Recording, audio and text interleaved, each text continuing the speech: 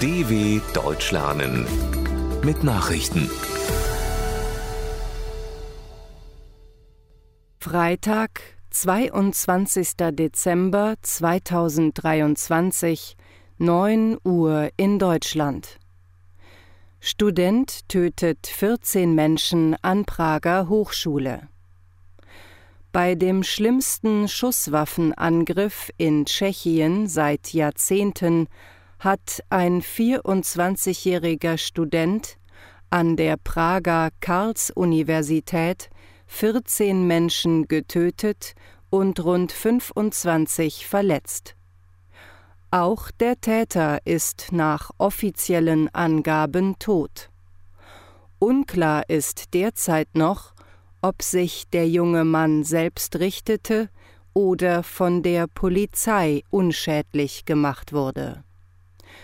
Vor der Bluttat soll er bereits seinen Vater in dessen Haus in einer Gemeinde westlich der tschechischen Hauptstadt ermordet haben. Es gebe keine Hinweise auf einen Zusammenhang zum internationalen Terrorismus, teilte Innenminister Vít Rakušan mit.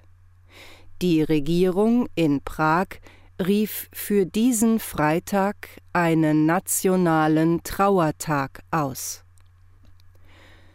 Mehr als 20 Länder nehmen an Militärkoalition im Roten Meer teil.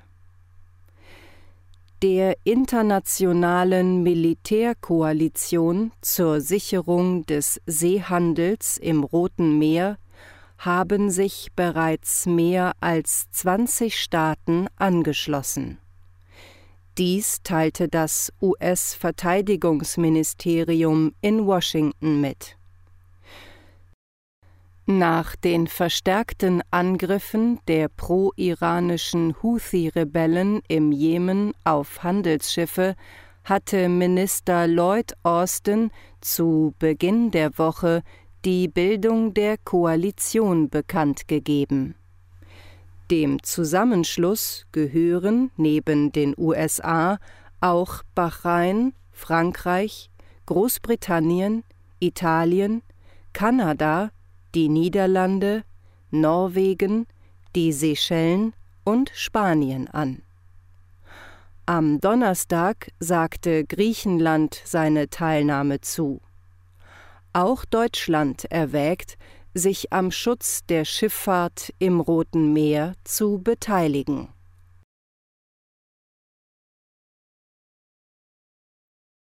Abstimmung im Sicherheitsrat zu Kämpfen im Gazastreifen verschoben. Der UN-Sicherheitsrat hat nach Angaben von Diplomaten eine für Donnerstag geplante Abstimmung über eine Resolution zum Krieg zwischen Israel und der Terrororganisation Hamas verschoben. Wie in New York bekannt wurde, soll das Votum nun an diesem Freitag erfolgen. Ziel der von den Vereinigten Arabischen Emiraten eingebrachten Resolution ist ein Aufruf für eine Feuerpause im Gazastreifen. In den vergangenen Tagen geplante Abstimmungen waren immer wieder wegen eines drohenden Vetos der USA verschoben worden. Im aktuellen Textentwurf werden dringende Schritte zu einem sicheren und ungehinderten Zugang für humanitäre Hilfe im Gazastreifen gefordert. Eine Aufforderung zur sofortigen Einstellung der Kämpfe enthält der Text nicht. Selenskyj appelliert an Kampfgeist der Ukrainer. Der ukrainische Präsident Volodymyr Selenskyj hat kurz vor Weihnachten an seine Landsleute appelliert, bei der Verteidigung des Landes nicht nachzulassen. Es brauche ein Maximum an Anstrengungen für den Staat, sagte Selenskyj in seiner abendlichen Videobotschaft.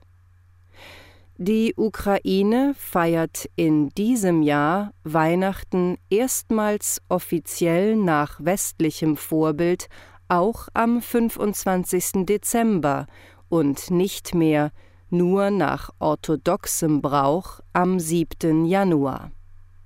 Bei einem nächtlichen russischen Drohnenangriff auf die Hauptstadt Kiew wurde ein Hochhaus getroffen.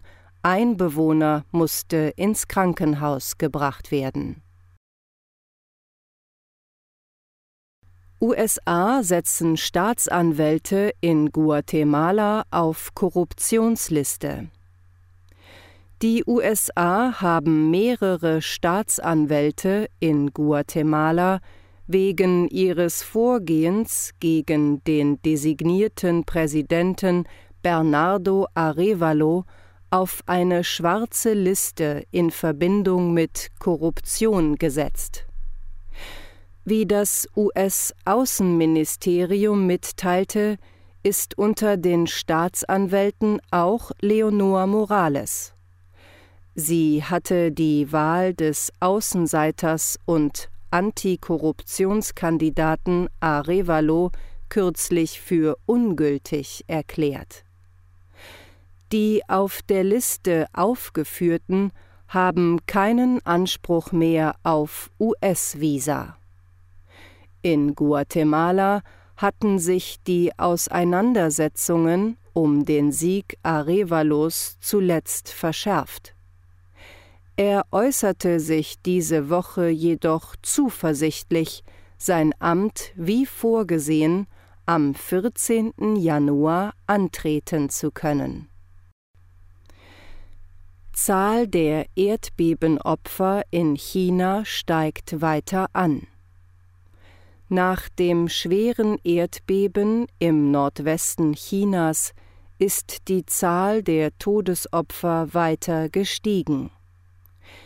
In Meldungen der amtlichen Nachrichtenagentur Xinhua ist nun von insgesamt 144 Toten die Rede.